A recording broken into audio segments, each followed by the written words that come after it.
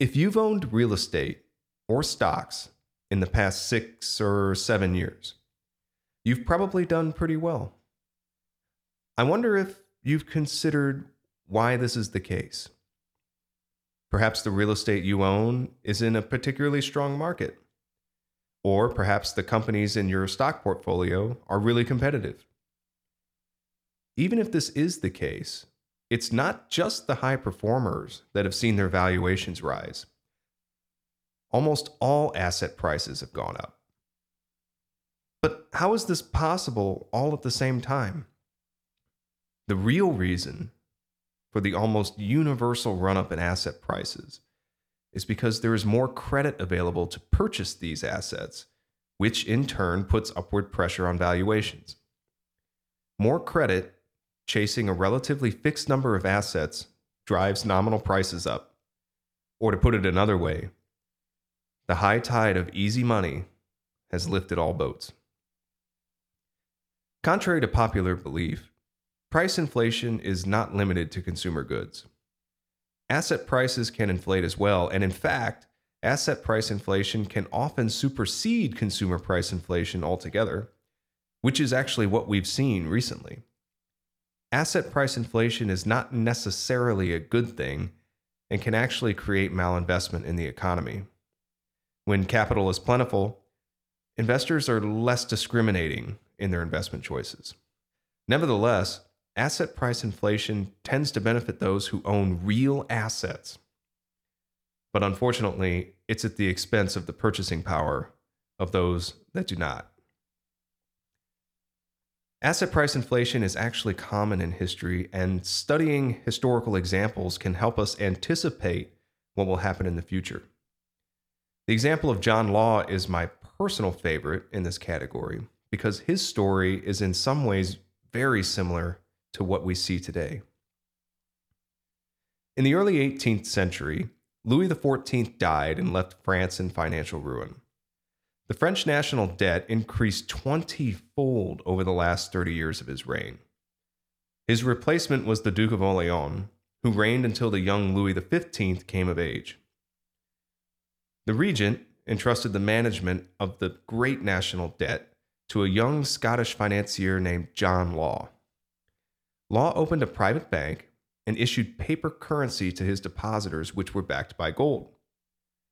Trusting that depositors would not all claim their gold at once, Law issued more notes than he could actually redeem with bullion. The French government was then able to use these partially backed notes to pay down their debts. Not yet satisfied, both Law and the regent aimed for bigger goals. Law's bank was given the charter for the Mississippi Company, a mining venture created to exploit the natural resources of Louisiana. Around this time, Law's private bank transformed into the Banque Royale, the new central bank of France, with the goal of relieving the national debt through the proceeds gained by selling shares of the Mississippi Company. Unfortunately for Law, the Mississippi Company was not profitable enough to justify its valuation, so the only way to pay dividends to the initial shareholders was to issue more stock. To support new shareholder demand, the Banque Royale opened vast reserves of credit to willing borrowers. Law printed money, which was increasingly leveraged against his gold reserves, and lent this new money to those that would, in turn, buy shares in the Mississippi Company. In 1719, the money supply increased a staggering 8-fold. Easy access to credit fueled the speculative machine, and share prices soared. In a move reminiscent of modern stock buybacks, Law publicly bought futures in his own company, which served to feed the frenzy. By 1720, Law was at the peak of his power, but like all Ponzi schemes, the end was inevitable.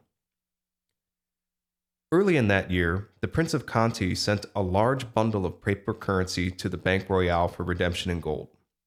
The regent, alarmed at the size of withdrawal, ordered that the prince desist. This failure to honor the obligation discredited the whole system, and almost instantly there was a run on the bank. To ease the pressure, the bank offered to buy back shares, and the public rushed forward to oblige. Law printed a tremendous amount of money to buy up the stock, which resulted in commodity prices rising 68% over a period of 12 months. Nevertheless, the run on the bank was so severe that 16 people actually died of suffocation in the crowds outside the bank trying to offload their shares. By the autumn of 1720, there were bonfires of banknotes in Paris because they'd become completely worthless. The whole ordeal led Voltaire to declare that paper money had returned to its intrinsic value, 0. John Law's inflation is a quintessential example of how an increase in the money supply can actually drive up asset prices more thoroughly than commodity prices. Though there were sharp rises in commodity prices towards the end, the period of 1717 to 1720 only saw a doubling in commodity prices despite a massive increase in the money supply. Interestingly, the price of real estate rose approximately fourfold over the same time frame, thoroughly outrunning commodity prices. Law's experience was a forerunner of the late 1920s, when financial instruments and real estate rose sharply in value, but commodity prices remained relatively stable, a phenomenon we've seen in recent years as well. Now, what does this have to do with multifamily ownership? Much like the French and countless other societies throughout history, the United States has a national debt problem. In order for the government to service its debt, the Federal Reserve has to keep the blended interest rate on that debt sufficiently low. This is done through the expansion of credit, which, as we saw in the John Law example, can lead to asset price inflation. Indeed, since the end of the Great Recession, we have seen an enormous run-up in asset prices in both stocks and real estate. When you own an asset, particularly an asset financed with debt, the Federal Reserve is your best friend.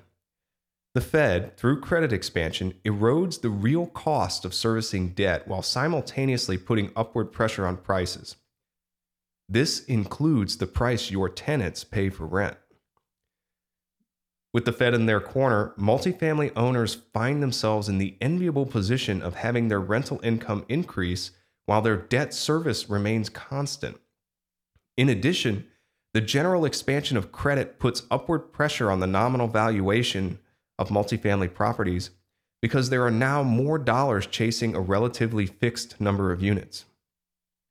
In times of high government debt, asset price inflation can appear as governments expand the money supply to ease their own obligations.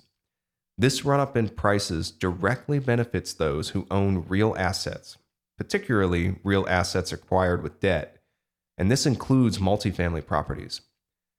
This is not to say that real estate does not have its cycles. It certainly does.